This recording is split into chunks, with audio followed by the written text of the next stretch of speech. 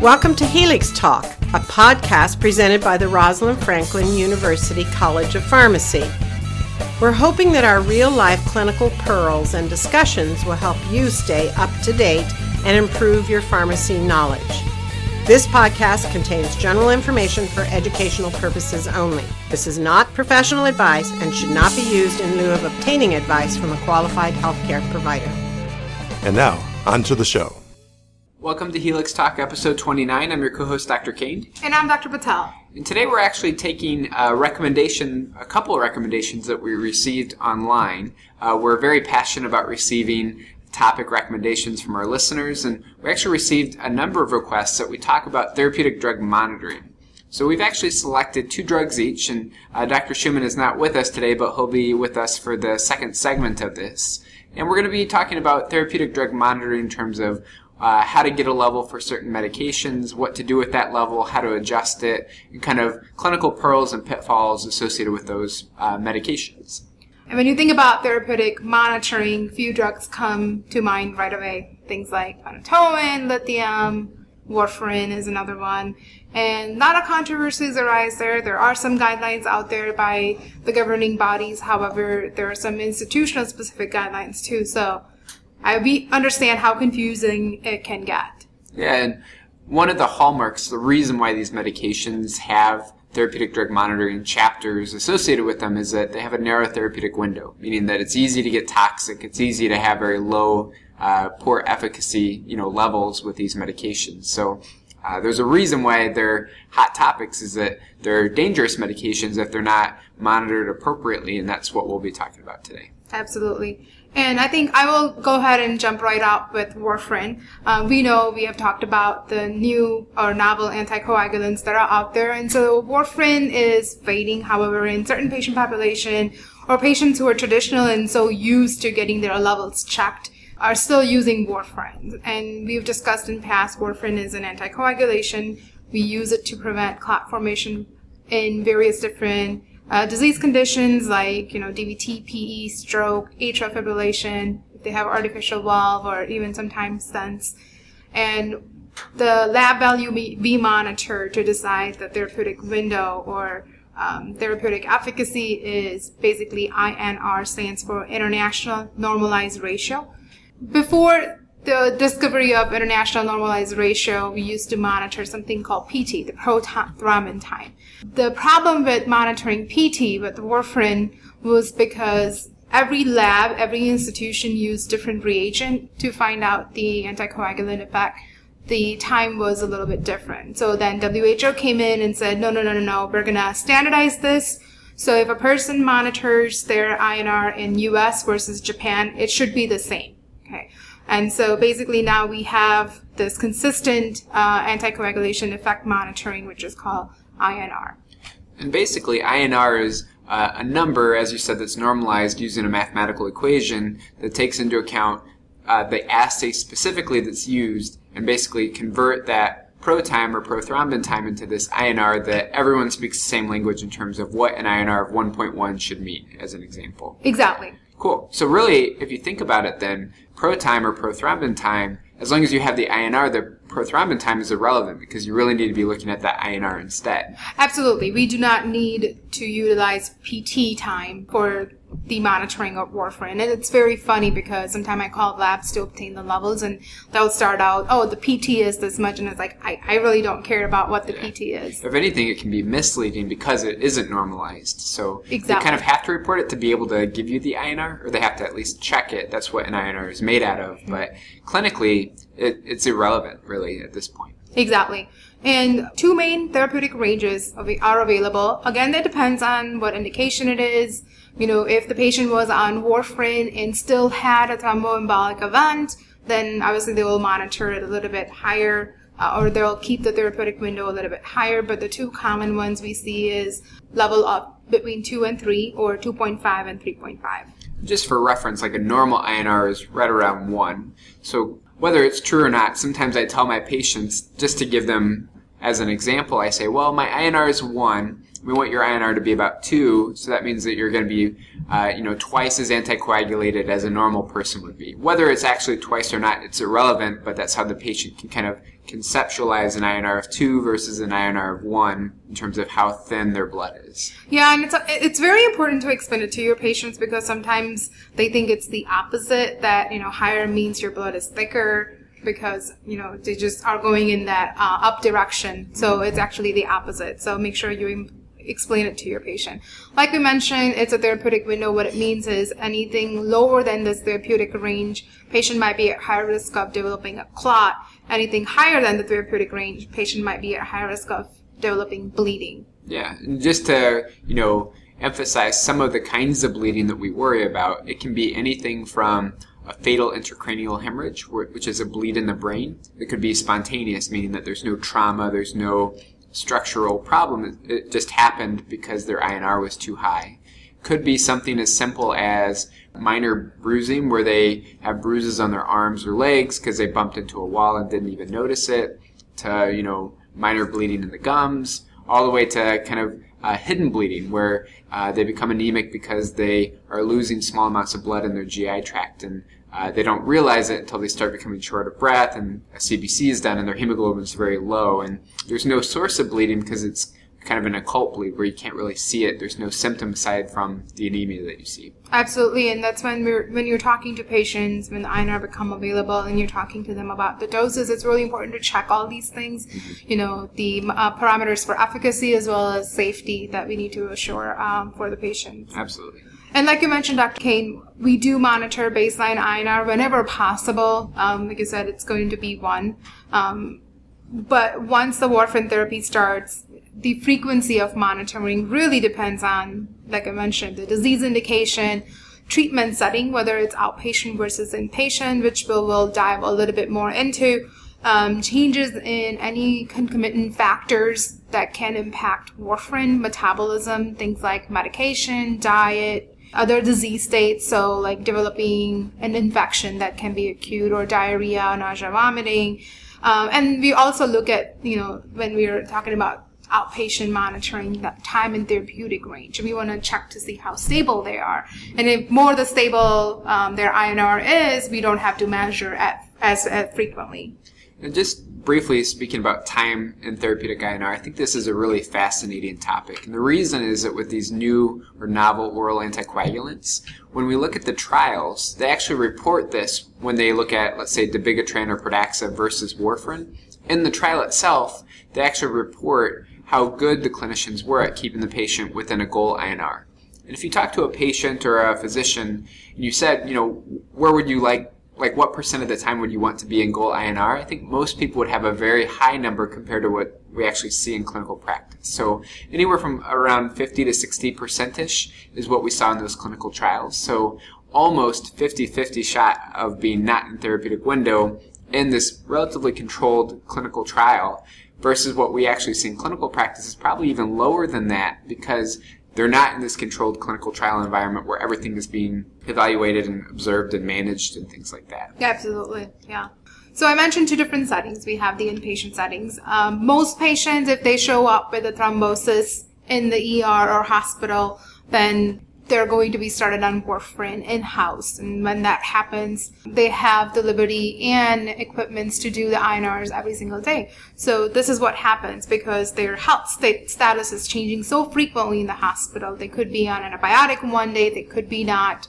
They could have 101-degree fever one day, and the next day they could be better, and all this impacts the INR. So they'll check the INRs daily and adjust the dose accordingly. Again, nomograms are available for each institutions as to how they adjust the dose based on these INRs.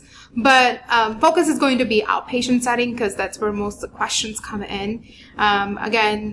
We mentioned the factors that would vary the range. However, the norm is that during the first week of therapy, we usually monitor it twice a week. So meaning, I started somebody on warfarin on Monday, I probably will bring him back on Thursday and then repeat again the following Monday, just to make sure that I'm not increasing the INR too fast. 0.2 to 0.3 units per day is a normal or a good increase in INR. If you start seeing anything 0.5 or above increase, then you got to cut back on the dose because you can know it's a little too high. Usually for the first month, clinicians will be comfortable checking this every 10 to 14 days. In the first 3 months of therapy, anywhere again, every 2 to 3 weeks is when they would monitor.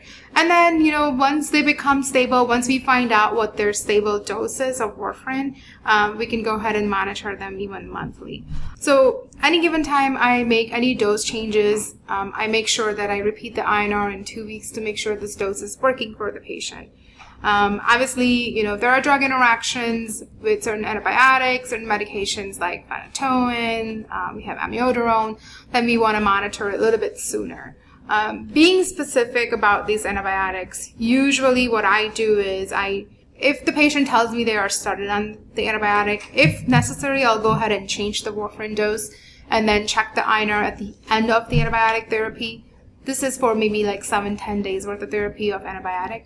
If they're on a little longer therapy, meaning like 14 days to 21 days, I go ahead and adjust the dose first. I monitor it somewhere in between the antibiotic course and at the end of antibiotic course, and then we go from there on. Amiodarone is a little bit tricky. Again, there are institution-specific guidelines out there. From what I've been taught and what I've been doing in practice is that I monitor the INR once a week and then decrease the dose because the drug interaction is that it can increase the INR. And that kind of makes sense too, given the half-life of amiodarone is so long, it takes a really long time to get to steady state. And really, steady state isn't just the amount of drug that you end up getting to, it's also related to the extent of the drug interaction that you have. So the full CYP inhibition or the full hepatic enzyme inhibition that you see is going to be when you get to steady state. If steady state takes a long time to get there, then you're going to have to be checking your INR more frequently during that time period because it's going to take a while for that drug interaction to fully take effect. So that makes sense. And, if you dive into the new guidelines that are out there, the ACCP 2012 guidelines, I was really shocked to see this recommendation, but they're saying that if your patient has consistently stable INRs, you can get away by monitoring INR every 12 weeks. We're talking about almost 3 months. Tell you what, in the clinic, the most I've gone is 8 weeks because I have yet to encounter a patient who has consistently stable INR. We already mentioned about time and therapeutic range. It's kind of not possible when you put it into the reality world, a real world perspective. I can tell you if I was a patient on warfarin, there's no way I would go 3 months without checking an INR. Even if I was super rock solid stable, 3 months just to me seems way too long to wait, given how fickle warfarin can be, how dietary changes can change your INR. There's so many different factors that I don't think that 3 months is something I'd be comfortable with. And, in talking about the frequency of INR checking, this is something I always tell patients about as soon as they get started on warfarin, or even before when they're trying to decide between a NOAC or warfarin. The frequency of checks is a huge deal in terms of time out of your day to go to a lab to get your blood drawn or have a point of care test done. So I think setting expectations early on is really important because what you don't want to have happen is start a patient on warfarin and then a week or two later they realize, oh wow, I have to go get this checked all the time. And they really do. It's pretty frequent until they get to a stable dose, and even still it's fairly frequent that they have to be evaluated. So what about dosing? Are there any kind of clinical pearls or general concepts in terms of warfarin dosing that you see? Yeah, again, very specific to institutions.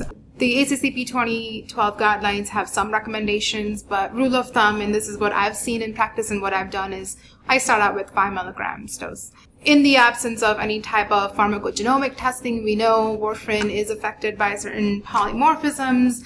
We won't go a little bit deeper in that right now. Some ortho units have their own guidelines, so after doing a TKA, which is the total knee replacement or total hip replacement, they'll do like a higher doses, like 7.5 for 3 days, and then drop it down to 5 milligrams every day. The need for more than 10 milligrams is really not necessary because we put patient at high risk of getting super therapeutic INRs. 5 to 7 days is when we see the pharmacodynamic effect or the efficacy of warfarin. And, and one given dose can take about 2 to 3 days to be effective. And, I can dive deeper into dose adjustments. regarding, whether the INR range is 2 to 3 versus 2.5 to 3.5. Again, realize that this is going to be institution specific. So if the INR is less than 2, for example, if the therapeutic range is 2 to 3, you have an option. If you identify any acute factors that are doing this, you can just boost the dose for one time, one dose only, and then keep the same dose and then check it in about 10 to 14 days. Or you have an option if you have identified chronic factors that are doing that, meaning, some addition of chronic medication that will be interacting with warfarin that will be lowering the INR, then you can increase the dose permanently by 10 to 15%. Let's emphasize that, because I think that this is actually fairly similar to what we'll see with phenytoin, is that the dose adjustments that we make for warfarin, these are not 5 milligram dose adjustments. If you're at 5 milligrams and you adjust by 10%, that's half of a milligram. So these are small changes so that you're able to kind of titrate to where you want to go and not dramatically overshoot kind of where your goal dose is. Absolutely, and I do want to also emphasize that when I say increase by 10 to 15%, this is a weekly dose and not daily dose. So make sure you calculate the weekly dose and then add 10 to 15%, and then distribute as equally as possible among all the days of the week. And that's one of the reasons that weekly average dose, that you'll see patients that sometimes will take different doses on different days of the week. So maybe Monday, Wednesday, Friday, they take 5 milligrams, and then other days of the week they take 6 milligrams. And that's kind of where that comes from. It's not like Monday, Wednesday, Friday is a bad day for them where they need more anticoagulant. It's just how the dose comes out, because the effect of warfarin is so long-lasting that you can take the average over 7 days and kind of end up with the INR that you want to be at. Absolutely, and we wanna avoid the peaks and valleys in the INR too, and so that's why we want to distribute that evenly as well. Exactly. So if the INR is consistent, no need to change the dose, keep on going, and depending on the previous stability in INRs, measure the INR at a proper frequency. If the INR, let's say it's about 5 points over the therapeutic range, again, same like what I mentioned earlier, if it's an acute reason, you can either hold one of the doses or give maybe half the dose that day off. And the reason behind half the dose is actually for patients who are on higher doses. So for example, I have a patient taking 2 milligrams every day. Their INR came up to be 3.4. I can go ahead and tell him, hey, let's skip the dose today and then continue the 2 milligrams every day. I have a patient who's taking 10 milligrams every day and their INR is 3.4. If I ask them to drop that 10 milligram, the entire dose that day, their INR is going to drop pretty fast. So higher than the dose, daily dose, the higher the drop would be if you omit that dose. So what I do in that case, I say, let's do 5 milligram today instead. Or depending on your judgment, you can even do 2.5 milligram. If the changes patients have made or there are chronic, you can again increase the weekly dose by 10 to 15% in this case. Again, if you see the INR higher than therapeutic range, I would say maybe up to a whole point or whole unit higher, then you have an option again. If it's an acute issue, you can hold 1 to 2 doses. Or if it's a chronic issue, you can actually decrease the dose by, again, 15 to 20%. If the INR, let's say, is greater than 4 and the therapeutic range is 2.0 or 3.0, or 4.5 where their therapeutic range is 2.5 or 3.5, again, holding 1 to 2 doses and decreasing the dose by 15 to 20%, okay? Because the INR is a little bit higher than the therapeutic range it should be. And then, beyond this, you get into issues where they call supratherapeutic INR management. Again, institution-specific guidelines are out there. What I do in the clinic, if I see any INRs between 5 and 10, and patient has not complained of any bleeding, I go through all my checklist on bleeding points, then I usually ask them to hold the warfarin for 3 days, come to the lab, get their INR checked, and then maybe start at a lower dose. A lot of the times I've seen either patients have taken wrong dose. That's the reason behind this increase in INR. Sometimes patient took amiodarone and forgot to tell you that they started on amiodarone or antibiotic, some sort of reversible reason. So if that is the case, then you can actually start at the same dose after correcting it by holding it for 2 to 3 days. But if that's not the reason, then we should probably start the lower dose, about 15 to 20% lower dose. Again, if the INR is greater than 10 and yet no bleeding, the recommendation come directly from the ACCP 2012 guidelines again. Holding the warfarin, giving about 2.5 to 5 milligrams of oral vitamin K, and then rechecking the INR in 3 days, and maybe starting at a lower dose. Now, if a patient who's taking warfarin does have bleeding, regardless of their INR, then certain measures have to be taken in order to reverse their coagulopathy. So this could involve things like vitamin K, could involve blood products like fresh frozen plasma. There's even new products on the market called PCCs, or prothrombin complex concentrates. Right now, the most common one approved by the FDA is called Kcentra. The dosing and usage of these various agents is kind of beyond the scope of today's podcast, but suffice it to say that most institutions will have some kind of a protocol in terms of when to select various agents and what the follow-up of those antidotes, if you will, should be for different types of bleeding for patients who are taking warfarin. So switching gears a little bit, I'm going to give the microphone to Dr. Kane and talk about how we deal with therapeutic window when it comes to phenytoin. So in terms of phenytoin, just some basic background. Phenytoin, or Dilantin, is the brand name. So this is an anti-epileptic that's primarily used for two different kinds of seizures. So one kind is a generalized tonic-clonic, or sometimes people refer to it as a grand mal seizure. And then the other type is a partial seizure. And really the distinction between the two is whether it involves the entire brain or just part of the brain.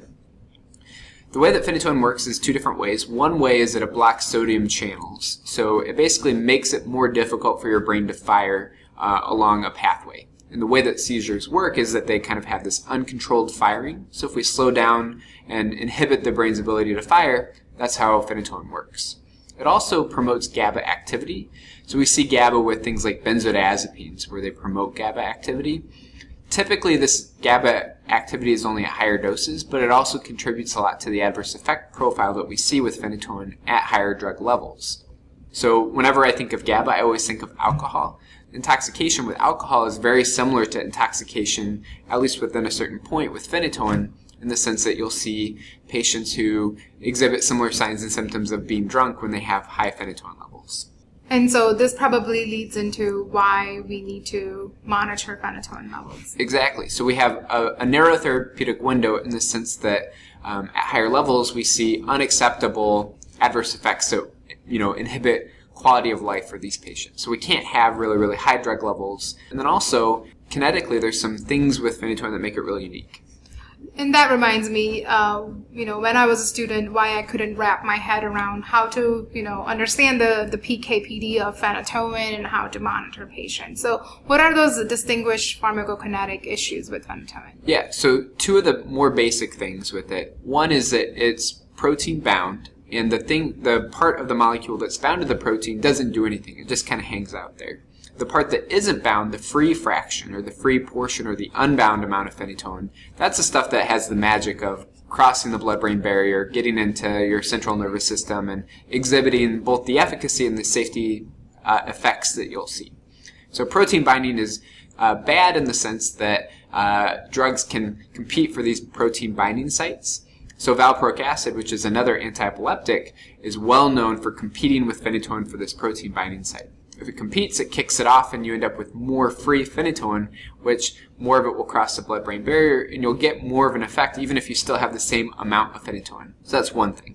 The second thing is that it will induce hepatic metabolism, meaning that when you take phenytoin, and let's say you're on warfarin at the same time, the warfarin will be metabolized off quicker, meaning that your INR will drop because you have more hepatic enzymes that are chewing up the warfarin. But that also means that phenytoin does go through the liver to be metabolized. So it's susceptible to hepatic drug interactions. So amiodarone, for example. Amiodarone is a CYP inhibitor. It will inhibit the metabolism of phenytoin, which means that your phenytoin levels will go up. So both of those are fairly standard in terms of we see that kind of a drug interaction and those kinetic parameters with many other drugs. The really unique thing with phenytoin, though, is what's called Michaelis-Menten kinetics, or saturable metabolism.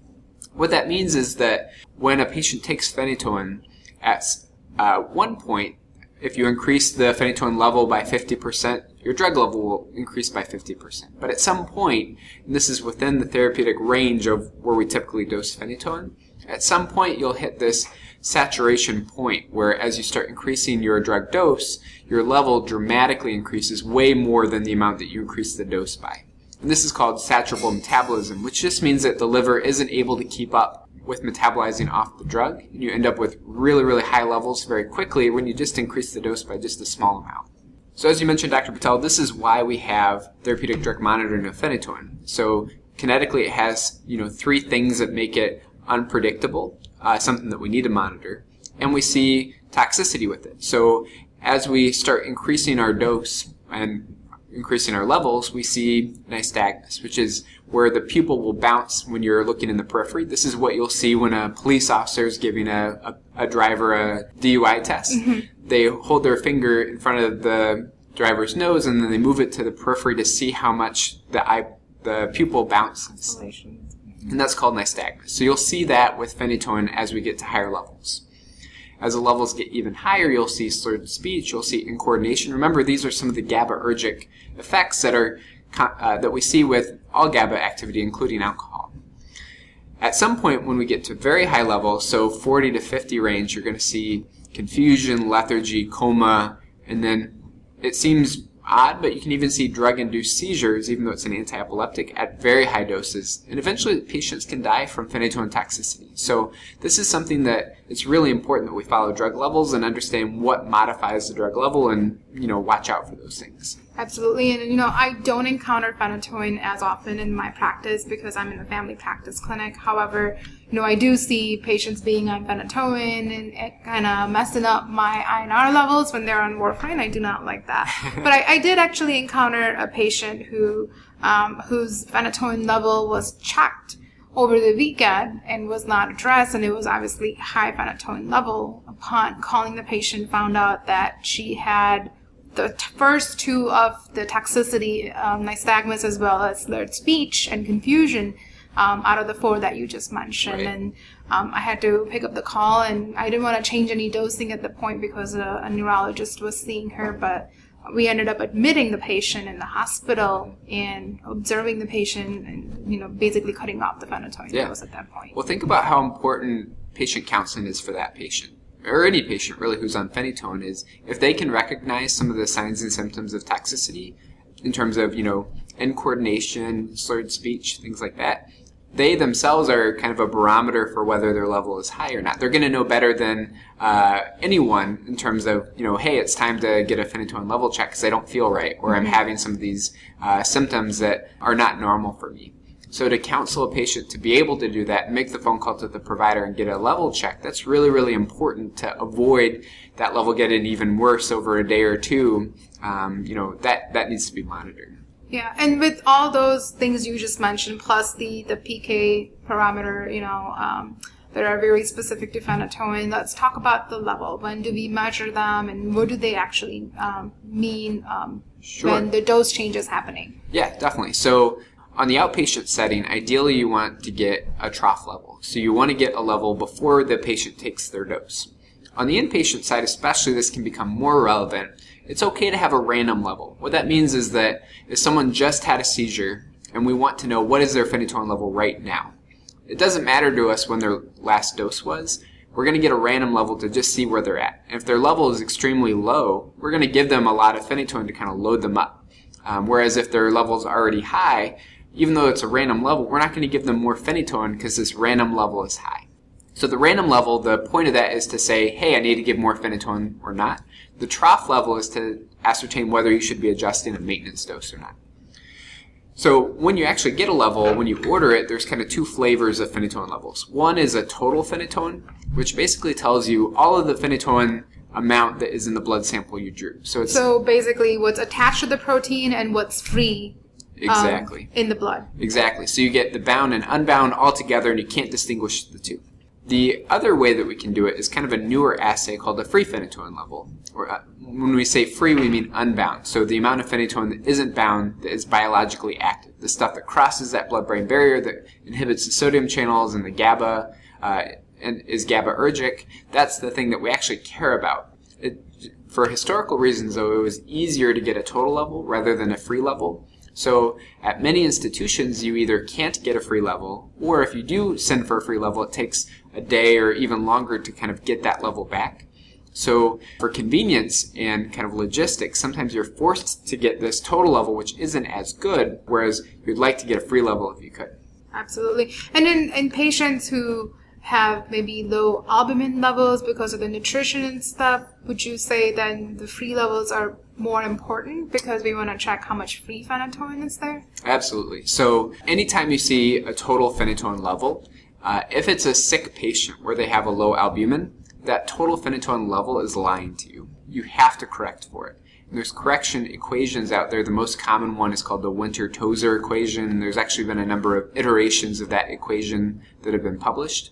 But the point being is that when you see that total level, if their albumin is less than 4 grams per deciliter, you have to correct for it because you're not accounting for an increased amount of the free fraction of the phenytoin in the blood. So in terms of goals, either a corrected phenytoin level or a true total phenytoin level, we want that to be between 10 and 20, knowing that some patients will have an anti-seizure effect lower than 10, and some patients will have unacceptable toxicities within that 10 to 20 range. So this is a general guideline. It's not a black and white issue. With that said, the free level is about 10% of that. So it turns out that 10% of phenytoin is free, whereas 90% is protein bound. So our free phenytoin level, our goal is 1 to 2, which is 10% of 10 to 20. That makes sense. And, I maybe jumped the gun and talked about the low albumin, but what other factors can impact the total phenytoin levels and can give us the misrepresentation of the level? Yeah, so one thing is they have to be at steady state if you're going to interpret that to adjust their maintenance dose. So the half-life of phenytoin, because it has a saturable metabolism, the half-life can actually vary. So sometimes the half-life can be very, very short at lower drug levels, but if you are near or above the saturation point, your half-life can actually be fairly long. So as a typical rule of thumb, we'll say that steady state is between 7 and 14 days, meaning that a typical half-life is going to be just longer than a day, but it could be as long as 2 days, depending on the patient. So that's point number 1, is you got to be at steady state. Point number 2 is that if you do have that low albumin level, you really need to be correcting, doing a corrected total phenytoin, or just getting a free phenytoin level and not worrying about the albumin.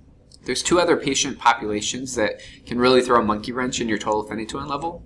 One is patients who have end-stage renal disease or uremic patients. And the reason is that uremic toxins can compete with the protein binding site of phenytoin. So you end up with your free and total phenytoin levels being discordant, meaning that you end up having a lot more free phenytoin than you expect you should have. And for that reason, there is another correction equation for that, but it's not well proven out in the literature, and I'd be very cautious about using that. The other patient population are patients who are on other protein-bound drugs that could also compete for the protein binding site. The most common is going to be valproic acid. And there, again, are correction equations for that, but again, I'd still be fairly cautious. If you can reliably get a free phenytoin level in patients who have very low albumin, are uremic patients, or valproic acid concurrent patients, it's really the best approach is to get a free level if you can get it in a reasonable amount of time. So in terms of dose adjustments, just like warfarin, this is more art than science. There are some published nomograms and recommendations in terms of how to adjust, but as a general rule of thumb, if your phenytoin level is low and you've verified it's either a total corrected phenytoin level or an actual free phenytoin level and you know it's low, you have 2 things that you need to think about. One is it low enough that you're worried about the patient having a seizure? And if you are worried, then you probably should give them a loading dose to make sure that they don't have a seizure in the day to 2 days that it's going to take for them to get to a therapeutic level. So there's 2 ways that you can give a loading dose. One is you can actually give an oral loading dose. And this is actually kind of a faux pas in the sense that many clinicians are not comfortable giving oral phenytoin loading doses, but there's actually good data that says that you can get away with it and it's okay. The caveat to that is that it takes a while to actually get the peak level. So unlike many oral drugs, with phenytoin, it has a saturable absorption process. So when you give a full loading dose of oral phenytoin, it can take up to 12 hours for the entire peak effect to take place, which 12 hours is kind of a long time if you think about a patient who's at high risk for having a seizure. So for those patients, we can give IV phenytoin, but most hospitals don't carry IV phenytoin anymore because it is a vesicant. It can cause tissue damage if it extravasates out of the IV line, and there's some other issues with it.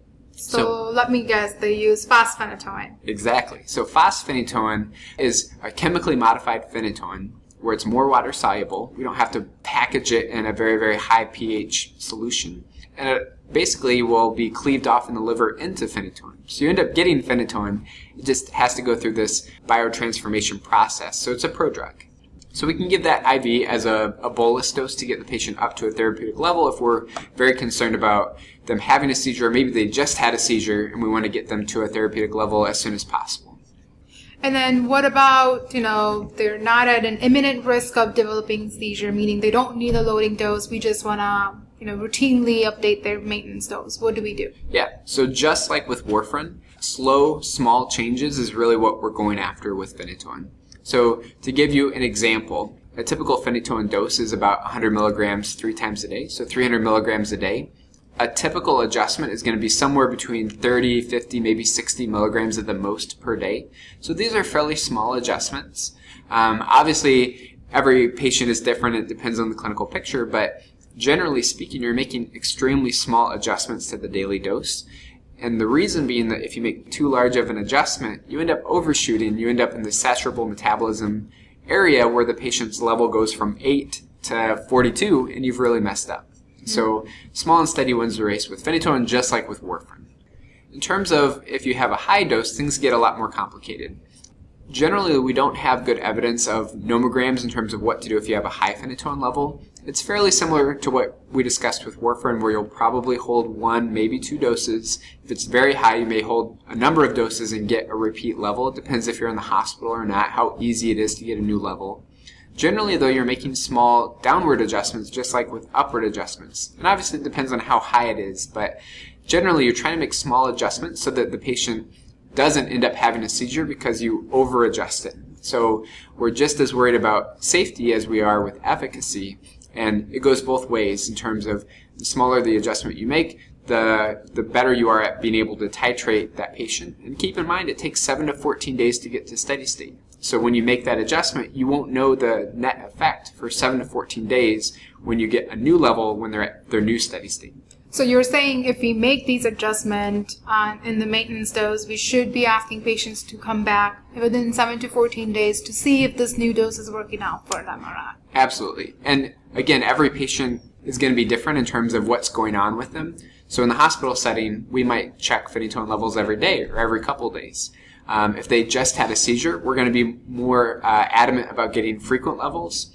Or if we send them home and say, we'll check it in 7 to 14 days, and on day 3 they say, hey, I'm having difficulty walking and I keep falling over, it's probably time to get a phenytoin level checked because they're exhibiting signs and symptoms of toxicity. So a rule of thumb is 7 to 14 days, but clearly earlier if they have a seizure or if they are having toxicity signs and symptoms, just like with any other drug. Okay. So with that, we're going to go ahead and conclude this portion of today's episode. We're going to be resuming with the next episode. Dr. Schumann hopefully will be able to attend and we'll be able to pick his brain about one of his 2 drugs.